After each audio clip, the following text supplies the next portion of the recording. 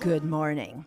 The views expressed on this show do not reflect those of KUCI, its management, or the California Board of Regents. The views today take up what's at risk before and after 9/11.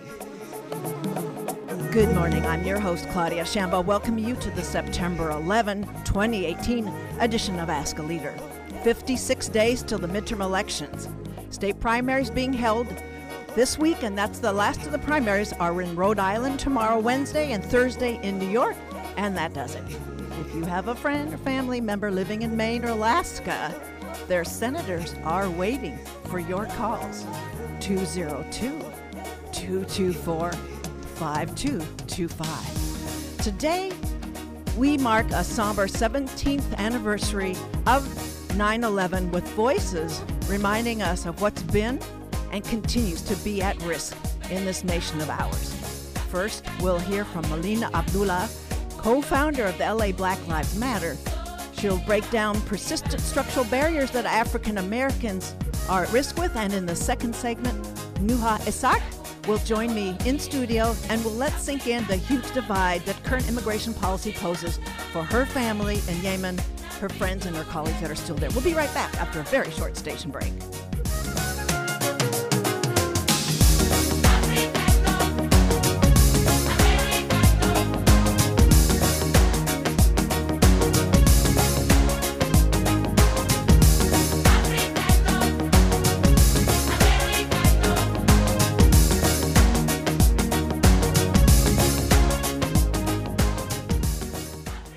Welcome back to the show. My first guest is Melina Abdullah, chair of and professor at the Department of Pan-African Studies at California State University, Los Angeles, and a co-founder of the Los Angeles chapter of Black Lives Matter. She serves on the Los Angeles County Human Relations Commission and is a recognized expert on race, gender, class, and social movements. Ms. Melina Abdullah is the author of numerous articles and book chapters with subjects ranging from political coalition building to womanist mothering. I recently heard her keynote at a special forum in LA, Black Lives Still Matter, at the Left Coast Forum. She's coming from activist stock, and she takes up the role as an academic intrinsically linked to broader struggles for oppressed people. She's led in the fight for ethnic studies in the K through 12 and university systems, and was a part of the historic victory that made ethnic studies a requirement in the Los Angeles Unified School District. As part of the original group of organizers forming Black Lives Matter, she serves as a Los Angeles chapter lead and contributes to the national leadership. She is co-host and co-producer of the weekly program Beautiful Struggle, which airs on KPFK. Dr. Abdullah also serves on boards for the Black Community, Clergy, and Labor Alliance, California Faculty Association, LA African American Women's Public Policy Institute, LA Community Action Network, National Association for Ethnic Studies, Reverence Wellness Salon, and Strategic Concepts in Organizing and Policy Education. Among the many awards she's garnered, the most recent ones are YWCA's Racial Justice Award, 2 Fannie Lou Hamer Awards, Sacred Sisters Award, California Teachers Association Human Rights Award, and the Black Community, Clergy, and Labor Alliance Ella Baker Award, Freedom Now Award, and a Comunitas Award. She was recognized by LA Weekly as one of the 10 most influential Los Angeles leaders, Urban Girl of the Year by 2 Urban Girls, and one of the 15 Fiercest Sisters of 2015 by Fierce. She's appeared on MSNBC, CNN, TV1, ABC, PBS, KTLA, KCET, BET, Free Speech TV, and Al Jazeera, and is featured in the films 13th, which was required viewing by now for everybody, When Justice Isn't Just, and Justice or Else. She completed her bachelor's degree at Howard University and her PhD from USC. She comes to us today from Los Angeles. Welcome to Ask a Leader, Melina Abdullah. Thank you. Thank you for reading that whole bio. That never happens. It never Oh, but thank you for that. It surely does, because who wants to miss out on those nuggets of your intentional, willful, womanist contributions all over? Well, here's the softball, but it's as comprehensive as I can make it softball. Let's start. Let's say, Melina Abdullah, you have a Nike-sized public relations budget. What kind of ad would you produce? What would you convey? Well, I think the ad that was produced is simply brilliant, and that's not to say that Nike is now some anti-capitalist social justice organization that doesn't profit from the extreme oppression of its workers, but I think the message of the ad was absolutely beautiful, and so I wouldn't change that at all. I think that what's embedded in there is both an honoring of Colin Kaepernick's work, but also this concept of sacrifice, right?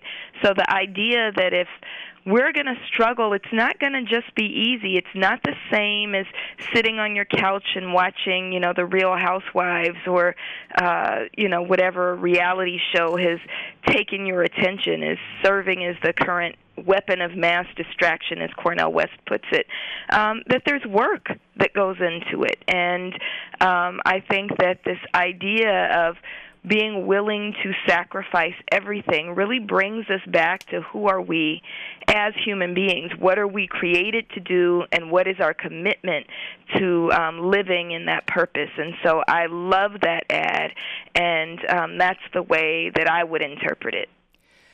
And, well, there are some social Darwinian kinds of features to that, that has a kind of a capitalist thread that follows there.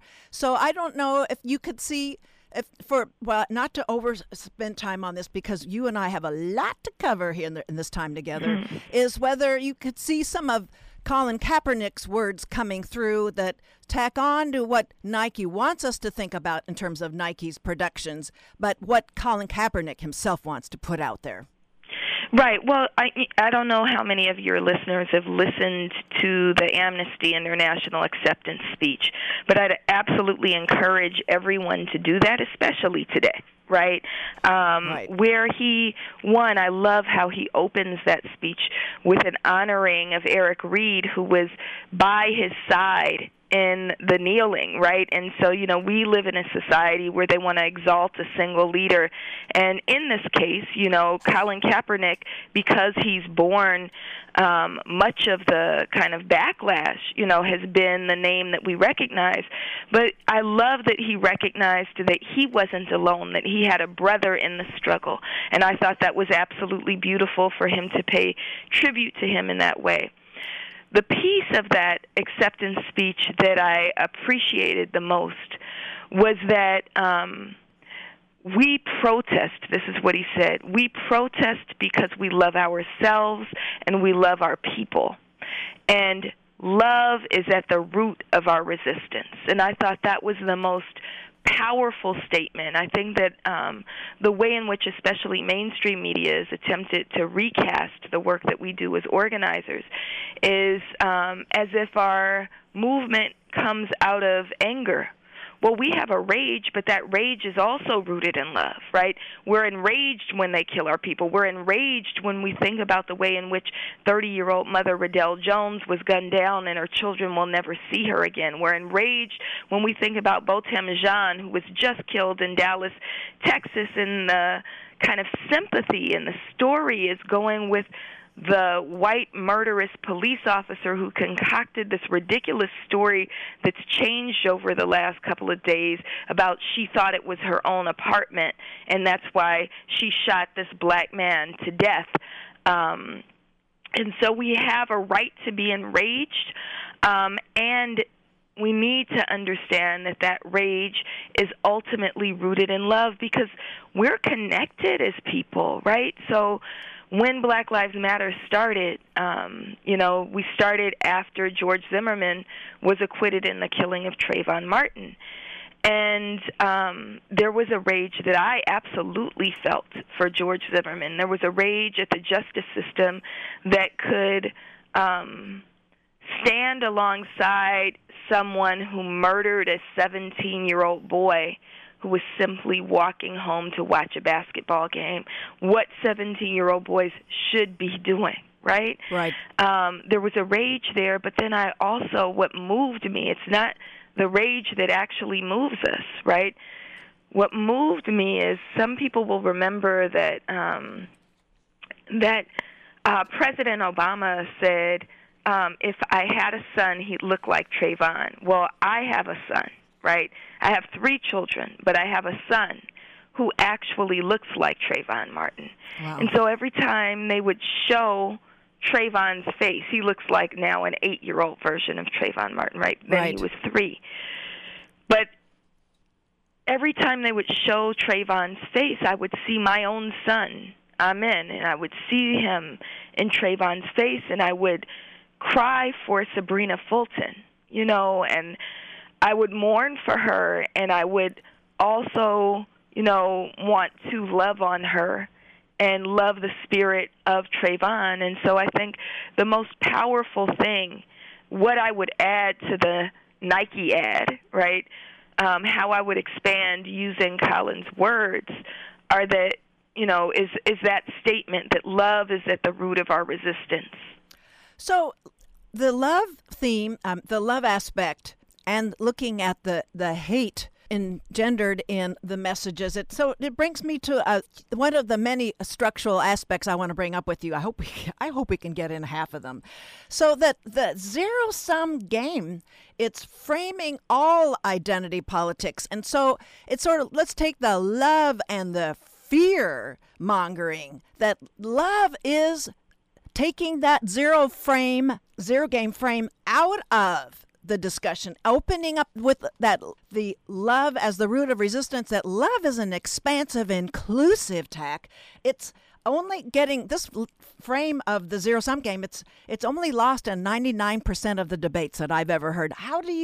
So I guess this is your prescription then, is it, Melina Abdullah, to remove that frame that when one person gains, the other person loses. Absolutely. We have to reject that. We have to understand that is also a frame that's rooted in capitalism, right? This idea that we're in constant competition with one another, right? Freedom comes when the people, recognize that our interests are actually aligned.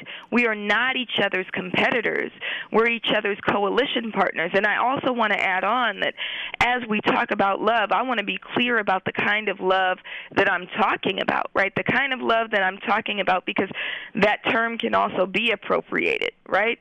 Yeah. Love is not weak. Love does not mean passivism.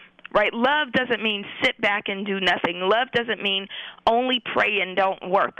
Love doesn't mean that if I just love my next door neighbor and exist on a surface level, then that's enough.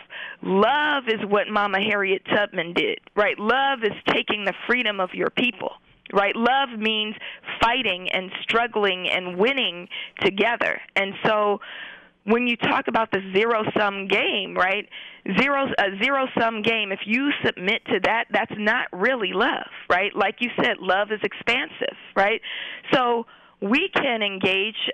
Later on in the day, I'll be with the Occupy ICE folks, right? And so you may know that in Los Angeles, they've been camped out in front of the detention center now for 84 days, right? Right. And there is a narrative, especially in some conservative communities, right, that deportations are helpful to so-called real Americans, right? That's the narrative that they're giving. That's the narrative that Trump and his regime and band of evil and all of those he's whipped up on his side of things kind of are espousing, right? The truth is, and our side of it is, that we have to stand for right? We have to stand for righteousness, right? And that it's not immigrants coming in that are stealing your jobs, right? It is the capitalist class that's trying to eke out as much profit as possible that is stealing our jobs, right? It's the denigration of work, of labor, and of workers that are stealing our jobs. And so that's what we have to fight, and we do better when we have more on our side. And so we have to engage in that kind of collective struggle. We have to understand that immigrant rights are important, and just as we're saying immigrant rights are important, it also means that black lives still matter, right? It also means that we have to be struggling for indigenous rights. It also means that we can talk about immigrant contributions to this country, and we can't do so neglecting that enslaved people built this country, right? And that we have to lift up our ancestors who were African and indigenous, and that all of us are in this together, and we don't have the luxury of simply engaging in a single struggle. We have to engage in all of them at the same time. So in the interest of time, we're going to have to gloss over. Maybe you could weigh in very briefly. This is really unfair to you, but there is a new police chief in Los Angeles. He's come through the ranks, and we have the SB 1421 that's trying to improve police transparency. It's pending the governor's signature, and there are 400 deaths that have occurred in the Los Angeles Police Department jurisdiction, and there have been no charges. I don't know if there's a way to address those before we move into some of the voter suppression issues I want to talk about and see what Black Lives Matters is doing with that. Sure, I can be very quick. The police chief, the new police chief, and I want to lift up that we got a new police chief because Black Lives Matter, White People for Black Lives and Allies, for a year and a half pushed for the removal of Charlie Beck, vigorously demanded that he step down. He wound up stepping down. Actually, 2.5 years we pushed for it. A year and a half before the end of his term, he stepped down, and we won that, right? So we absolutely wanted Charlie Beck out. He was responsible for the most murderous police force in the country.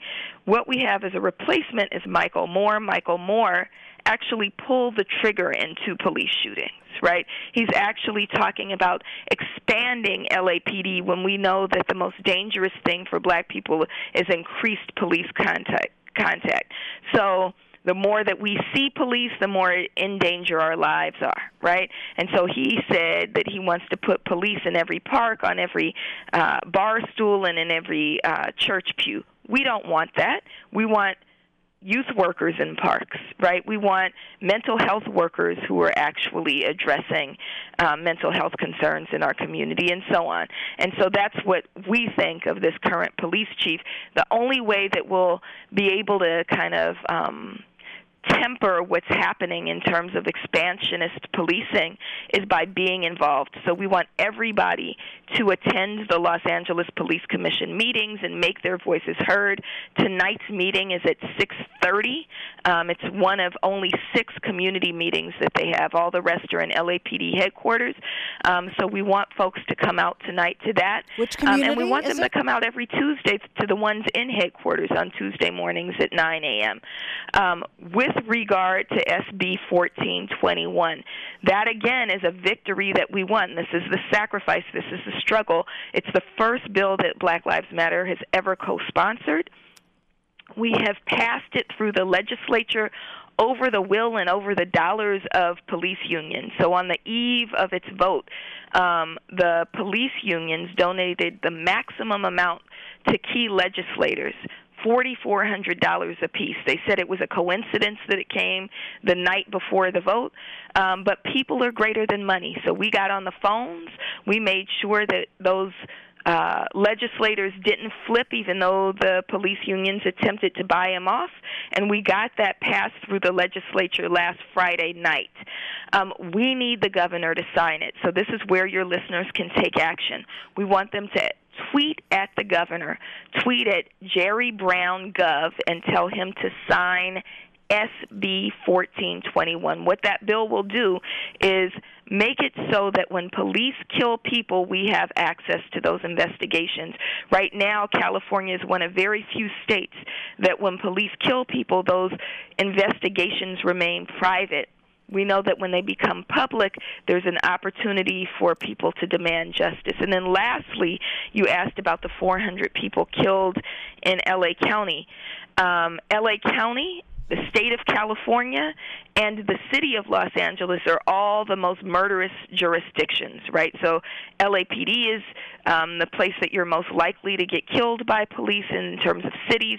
The county is the county where you're most likely to get killed, and California is the state that you're most likely to get killed, right?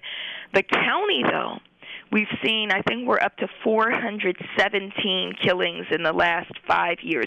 417 killings at the hands of law enforcement, and not a single officer has been charged. We have a district attorney who refuses to prosecute police when they kill our people, even when, in the case of Brendan Glenn, who was killed in Venice, his killer was the officer who killed him was actually recommended for charges by murderous police chief Charlie Beck. So Charlie Beck actually offered up this officer and said, you should charge him, and Jackie Lacey, the district attorney, said no. Right? Similarly, Keisha Michael and Mark Quinton Sandlin were killed in a hail of bullets while sleeping in their car. They were the parents of 7 children. Those officers, because of community pressure led by the family of Keisha Michael, we were able to get those 5 officers fired. Jackie Lacey refused to prosecute those officers. And what happens when the officers aren't prosecuted, even if they're fired or disciplined in their home departments, they can just go get a job with other departments, which is what most of them do. So we have to get them prosecuted. So every Wednesday, and we've been there now for 47 weeks, we are in front of Jackie Lacey's office. We're always led by the families of those who've been killed by police. And we're demanding now, initially we started demanding that she prosecute killer cops. Now we're realizing she will never prosecute killer cops. She won't even meet with us. In fact, she started criminalizing the people, including the families, who are out there demanding that these cops be prosecuted. We're now saying that she has to go. So we're asking people to join us on Wednesdays at 4 o'clock down there. And, you know, there's also an online petition that people can find at our social media links that they can sign saying that they believe Jackie Lacey should step down. Okay. Well, my guest, for those of you who've just joined us, is Melina Abdullah, an American academic and civic leader. She is co-founder of the Los Angeles chapter of Black Lives Matter. We are flying through the topics. We're going to run over a little bit this segment to my second one, and apologies to my second guest today. So voter suppression, it's becoming increasingly sophisticated. It's more targeted. Electoral strategies. Are there any Los Angeles and Southern California that Black Lives Matter is going into the midterm elections? I mean, we're absolutely concerned about the midterm elections and voter suppression. There is the movement for Black Lives is engaged in a project called Electoral Justice. We know that the people who are elected, especially in terms of local races, are hugely important. So we see, for instance, the difference that District Attorney Larry Krasner in Philadelphia makes, right? Yes. His willingness to prosecute police and unwillingness to prosecute black folks who are not actually committing crimes when they're only like sitting in Starbucks, right? So we think that these elections are important. We also think that our rights are hugely important. So even if you think that, you know, all of them are crooked, and, you know, you're probably right on 99% of them, right? Right. We still have the right.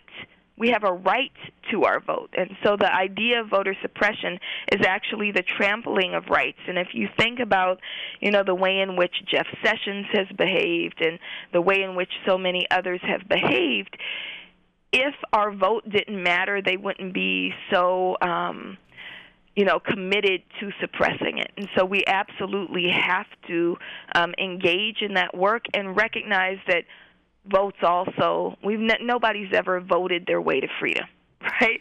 So when we engage in the vote, what that does is soften up the ground for the kind of transformative work that we actually need to do by engaging every day. And so that's kind of where we are on the midterms as Black Lives Matter. We're not, even though we're part of the electoral justice campaign, we're also much more of a protest organization than an electoral organization. Okay, that distinction is important. So last Sunday, the national prison strike, which was taking place at least in 17 states, this calls on the 13th Amendment that's baked into the economy, an entire labor pool that is in manufacturing.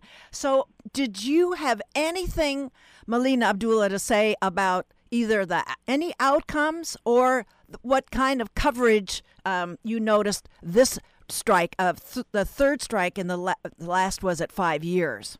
Well, I'm very disappointed that mainstream media is not really covering the prison strike. I think it's hugely significant. We haven't seen this kind of solidarity in the previous prison strikes. So, is that right? I think that, of course, Ava DuVernay's film 13th did a tremendous job raising how prisoners actually stand as the new enslaved people, right? That the 13th Amendment to the Constitution doesn't provide freedom to incarcerated people. And it's not coincidental that when you talk about people who are locked in cages, what they look like is what most of our folks who were enslaved looked like, right? And so we have to be aware of what that is, and we have to struggle alongside it. We have to struggle alongside them. We have to understand that these are our uncles, our aunts, our mothers, our fathers, and their incarceration isn't really a result of something they've done, but a structure that wants to keep them in prison, especially when we think about the school-to-prison pipeline, when we think about the way in which people are criminalized for their mental health. Here in Los Angeles, it's the largest jailer in the world. I'm actually on my way to the Board of Supervisors meeting. Okay. We qualified for the ballot an initiative that would move the $3.5 billion jail expansion to mental health resources and preventative and intervention programs rather than expanding jails. They're actually proposing that rather than kind of decriminalizing folks for things that aren't really crimes, that they'll do things like incarcerate mothers with their children or build what they call a wellness village to incarcerate people for their mental health conditions. So all that's to say we absolutely have to stand with our incarcerated brothers and sisters and stand alongside formerly incarcerated people as well who are coming home. So the next item on our robust list of what's going on in the sort of hard wiring in public policy, it's the bail reform. It was signed into law last week by Governor Brown. There's a 13-month sort of interim period to set up how this program's going to go. I'm going to have Jeffrey Clayton talk later this month on the show about the shortcomings with the algorithm biases. I want to give you an opportunity, Melina Abdullah, to respond to what that bail bond reform means to Black Lives Matter. Sure. So just very quickly, it was a setup. It was a setback. We called it Setback 10, right? What it did is it used the work that we've done to say that we want to end bail, end cash bail, right? We're one of only 2 countries in the world that does pretrial incarceration. That absolutely should not exist. That still has a cash bail system, right? That absolutely should not exist. But what SB 10 does is give discretion to the same judges that overly incarcerate black people, that overly incarcerate poor people, that overly criminalize our youth. It gives them the discretion to determine whether or not people get out pretrial. And so, I think that us, like almost every other progressive organization, right? LA CAN, Los Angeles Community Action Network, led a lot of that work, right? Along with the ACLU jumped off eventually, right? We see the writing on the wall. So that means that we have to double down on our demand to end pretrial incarceration, period. We don't want the judges locking our folks up. We don't want anybody locking our folks up. There is something in this country, we talk about justice as being, embedded in justice as being innocent until proven guilty. Instead, we incarcerate people just based on allegations. So thank you. The next topic, I think I'm going to shoehorn just two big heady ones in deference to all the plans we've made here. College sports as a career choice skews to players from lower income households instead of studying engineering, medical, business, and other careers in order to avoid the debt and pursue a more lucrative athletic career. Albert Samaha last Sunday in the New York Times wrote up a lovely op-ed piece, and I'm just going to quote a line and have you respond. Football reflects this country's racial caste system, mostly black players sacrificing their bodies for the entertainment of a mostly white audience. This dynamic is likely to become more pronounced. And he didn't even get to the CTE findings of the neurobiological assault to these elites' brains. So did you want to respond to that, Melina Abdullah? I mean, just very quickly, I think that black people turn to sports and entertainment because it's one of the only avenues that's actually a more fair playing ground, right? Playing field, right? More fair. It's not fair, but it's more fair. And so I think that what we need to get to is why are we locked out of every other industry, right? And, I'm not an expert on sports.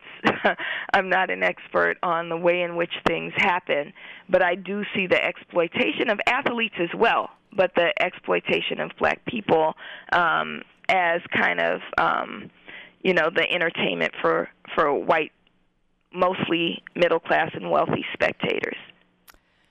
And then as far as structural sorts of maldistribution of resources, it's right down to the libraries. There was actually another op-ed piece in the same paper that the irony of the wealth in Silicon Valley is up the street. You've got all the main tech home offices, and down the street you have San Jose libraries reducing their services. So I don't know if there's a Black Lives Matter look at the justice of civic services that are provided to level some of the playing field and opportunities. Yeah, I mean, we absolutely have to work on those things. We have to work on the expansion of resources. Okay. So this is just a little opportunity for me to shoehorn. There's a lovely gallery in Santa Ana. It's the 6/67 gallery. An African-American artist, Lorenzo Baker, he calls it, it's a February project. It's what happens if the month of February never ended. And he's trying to bring to us not the firsts, but the constant contributions coming. And he started this in February 1st, 2017, and it's centered around daily practice of creating and distributing reinterpretations of historical and contemporary images. I just want to put a plug in there for people and for you, Melina, to know about that. Come and meet me down here in Santa Ana. See that exhibit. They're going to be celebrating through October 14th there. So it's an extraordinary one. Well, we have zero time left to bring up what happened with the Aliso High School, Santa Ana High School match with some provocations that need to be addressed. I guess we'll save that for another day. We have Serena Williams standing her ground on the court. Very complex reactions to that. I'm sorry we're not going to be able to, unless you want to just close out on either one of those sports arenas of leveling playing fields. I would love to. I really have to run to this action.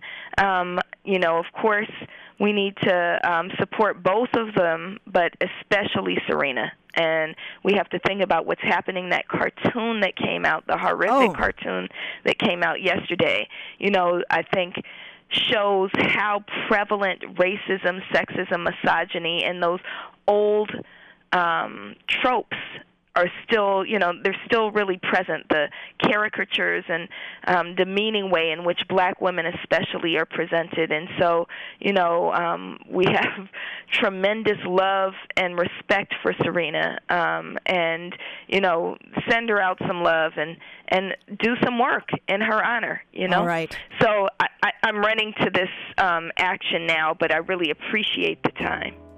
So I want to thank you so much for giving us this time, Melina. Thank you. My guest was Melina Abdullah, and she's the co-founder of the Los Angeles chapter of Black Lives Matter and head of the Pan-African Studies at California State University, LA. We'll be right back with my next guest, Nuha Eshaq, nonprofit professional aiding refugees and an emigre from Yemen. Stay close.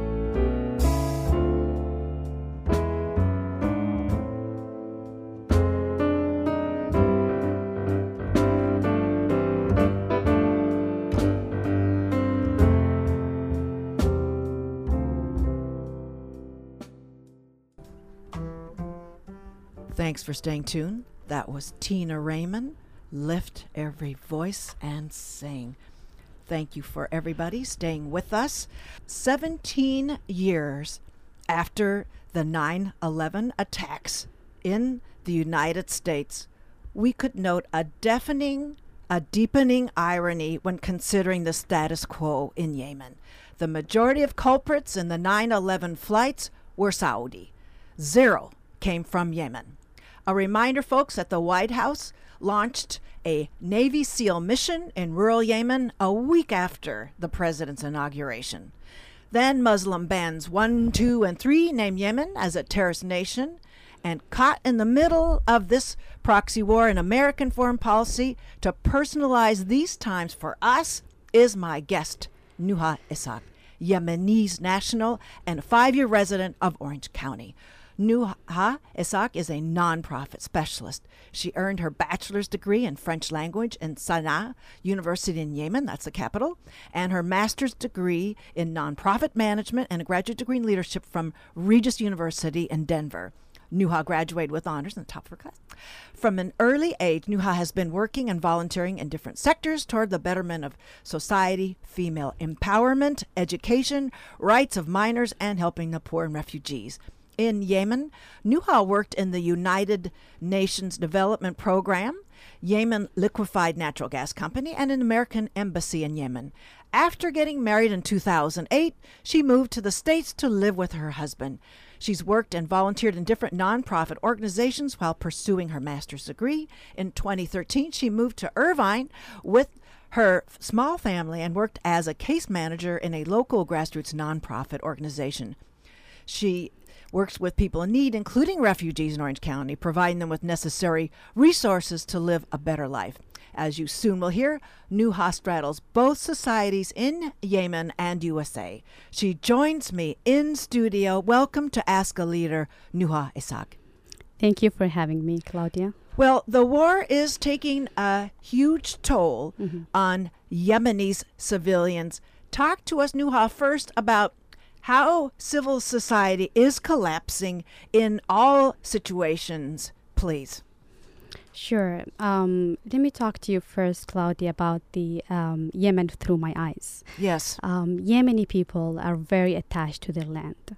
They love their land, they love their houses, they love their homes, and they're very proud of their long civilized history.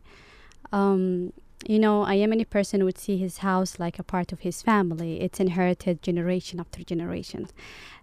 So it's hard for him to sell his house and to move to another neighborhood, let alone leave his house and, move to another country. So the war is making a very difficult choice for Yemenis. The war now is destroying everything. And so let's break that down. The infrastructure is eroding precipitously, and so for you to break down all those sectors where no one can rely on the safety and the health of a system working in what otherwise should be known in civil society. Nuha. Right. So the war is destroying the public infrastructure. It's for those who doesn't know, it is a Saudi-led coalition The war started in March 22nd, 2015, where everything is destroyed in Yemen. Airstrikes, naval blockade, no food, no electricity, no fuel, no hospitals. Now imagine, Claudia, if you sleep and you don't know that you're waking up alive. Imagine if you hear the sounds of aircraft hovering over, and you don't know where's the next rocket ship is going to explode. Is it going to be in your house, your neighbor house, in your friend? Imagine if you don't know when is the next meal you're going to have. People are without salaries. 70% of the companies has been closed. People have no incomes. There is a malnutrition. 2.2 million of children are starving. They're malnourished, and 10 million people are on brink of famine. So the war is destroying everything. So the Yemeni person, if he did not die from a rocket ship, he will die from a famine or a disease. The death is surrounding Yemenis from everywhere. So this poses, it's such extreme, and you didn't even mention like water supply. Everything is sort of shutting off. Medicine isn't making it in. The airport is being systematically destroyed. So all manner of supplies, escape routes are all shutting down. So it's not trapped. Like people are deciding that it just might be a nice idea to come over to Southern California. No. So your own, and you were telling me in preparation for this interview, Nuha, that you call, how often do you call your family? Every day. In Sana'a? You call them every day. I call them every day. And this is, I don't know what it sounds like in the background. I don't know what they register. They're probably having to sort of mediate the kind of emotion in their voices, so that you're getting to a certain commentary together without their distressing you about their situation. But you're calling mainly to make sure they're still alive. Right. Whether they're well is another topic. Yeah. So when I every day I call my mom to check on her and the family. I recall one day I called my mom, and I heard a huge explosion happened close to our house, and my mom was yelling, my nieces and nephews were yelling, and it was very terrifying moment. The phone, she closed hang up the phone. For half an hour I was calling everyone. I was calling my dad, I was calling my neighbors to check on them, and no one answered. It was a very terrifying moment, and I thought they all dead. And then my dad called me half an hour after the explosion happened, and he told me, we're okay, we survived this time. So it's really difficult, very terrifying situation. And I feel like I live in two different worlds. I live in Orange County, whereas a piece of heaven. I'm lucky that I'm here with my kids, and but part of me lives in Yemen. Part of me lives in Yemen is now, it's literally hell in the earth. So it's really hard for me even to bring my family now with the Muslim ban. They don't have any choice but to stay there. And as an American citizen, I have the right to bring my parents. However, the Muslim ban is preventing me from that. And it's not a luxury anymore to bring my family, to hang out with them. No, it is not. It's a matter of life and death.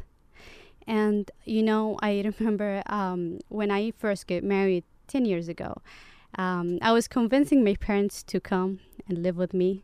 And they were like, no way, we're settling down there. My dad is an engineer. My mom is a teacher. They have a huge community. They love their house. They love their family. They love neighbors. They said there is no way for them to move to another country. They're happy there. Although Yemen is one of the poorest countries in the Middle East. Right. But they're happy. They're calm. So now they are urging me that they want to leave. they're urging me, and they think they have the only hope for them is to go out of Yemen, is to come to America, because, it's the only safe place for them at this point.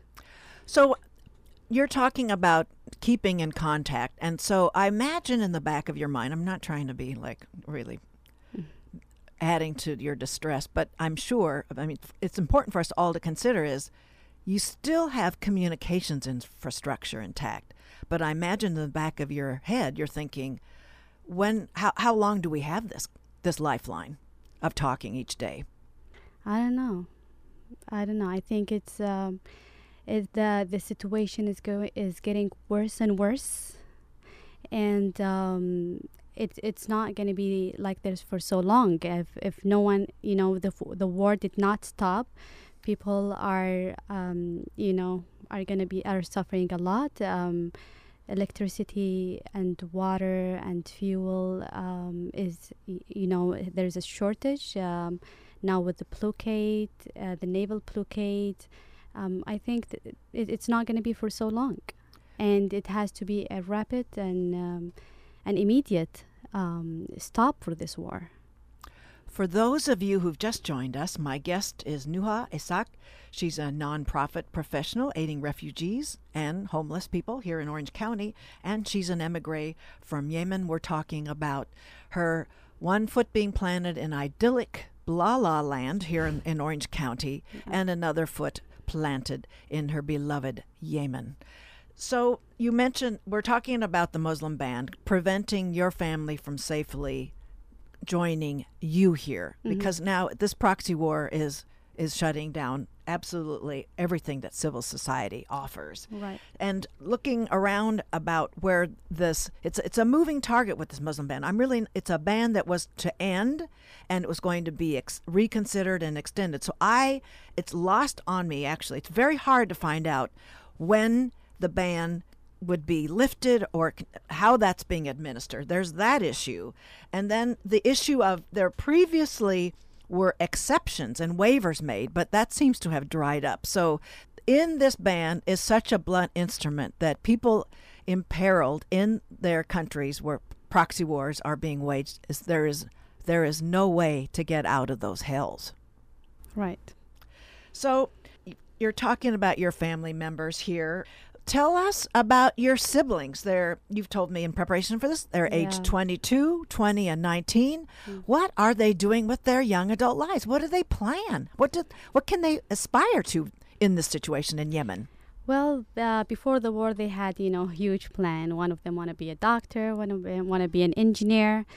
And, they were educated in a very good schools, and, we were hoping something, very good for them in the future. But now it's funny, ironically, their plan is to flee the country. Okay. This is their plan. So they want to, if they want to have a better future, the best way is not to stay in Yemen. So I talked about the condition of the airport earlier, and so in preparing for this, I'm realizing that the airport, in the condition it is in, it's forcing refugees to take other routes that are more perilous. Right. I don't know, potentially more expensive, more uncertain. So dangerous. So so you're talking about this on the phone calls about how they're doing this, or and how maybe they can't, maybe they don't feel like they can say it on the phone what they plan to do. How do those complications manifest? So for them to flee the country, they want to have a secure plan and a definite plan for them that it's worth to flee the country, because there is no airport, as you said. They have to go through a very dangerous road for a whole day with a lot of checkpoints and armed people. So for them to do that and to sacrifice from going out of Yemen, they would rather do that if they have, a secure plan. And a certainty. But, a lot of people, they go to Djibouti. It's the closest American embassy from Yemen. So they go through all this dangerous road. And when they go to Djibouti, they're stuck there. And they're stuck in a limbo situation where they're waiting for their visa. And are there a lot of people there now? Yeah, I know a lot of people. Thousands. a lot of people have been stuck in Djibouti. And, I don't know if you heard about the Yemeni guy who just committed suicide in New York. He's a father who's been waiting for his family for 3 years. And they're all stuck in Djibouti. And he couldn't, afford paying for the rent because it's 6 times more than the rent in Yemen.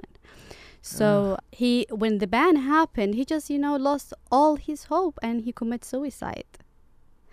And this is one of the stories, so many stories that, the ban is giving the American citizens an option where they need to send their family back literally to the missiles and bullets, So it's a lot of, sad stories that happens from friends and family who've been surrounding there, stuck there, and they had to go back because they couldn't get the visa.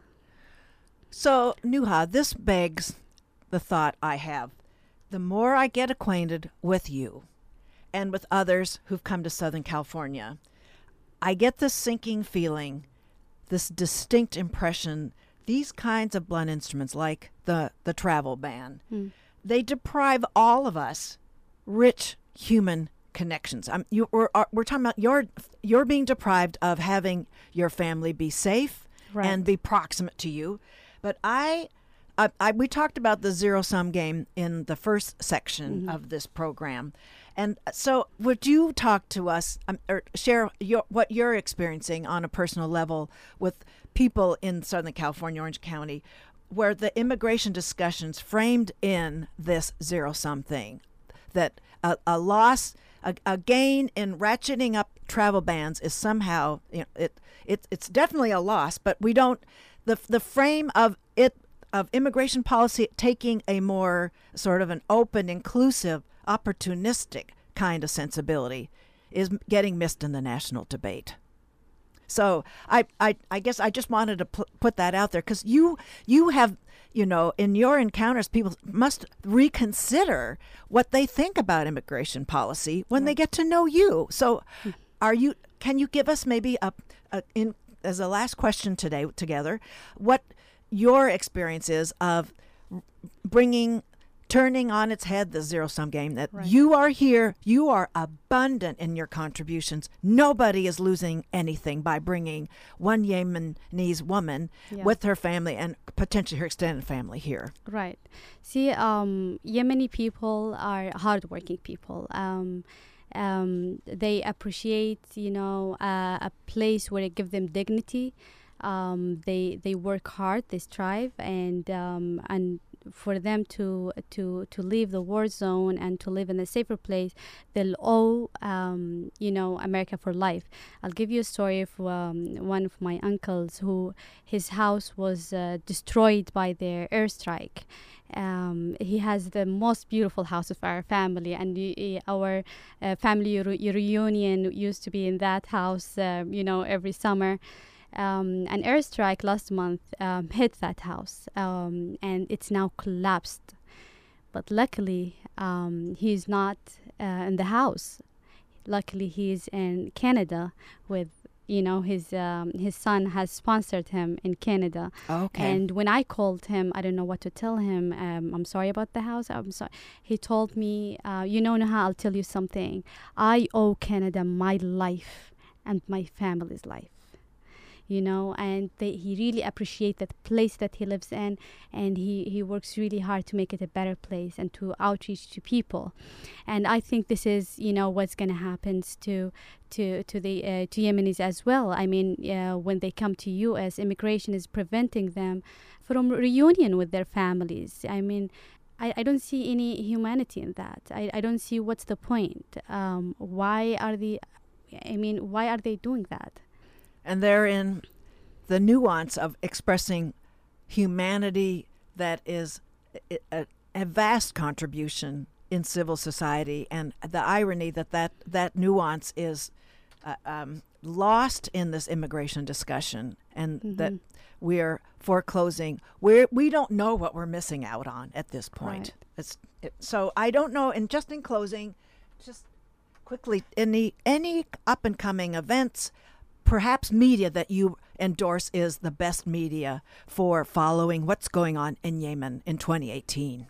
See, unfortunately, a lot of media, they don't speak fair about Yemen because they're, either U.S. baked or Saudi. But I would say Reuters and BBC UK is the closest one that's being a little bit fair about what's going on in Yemen.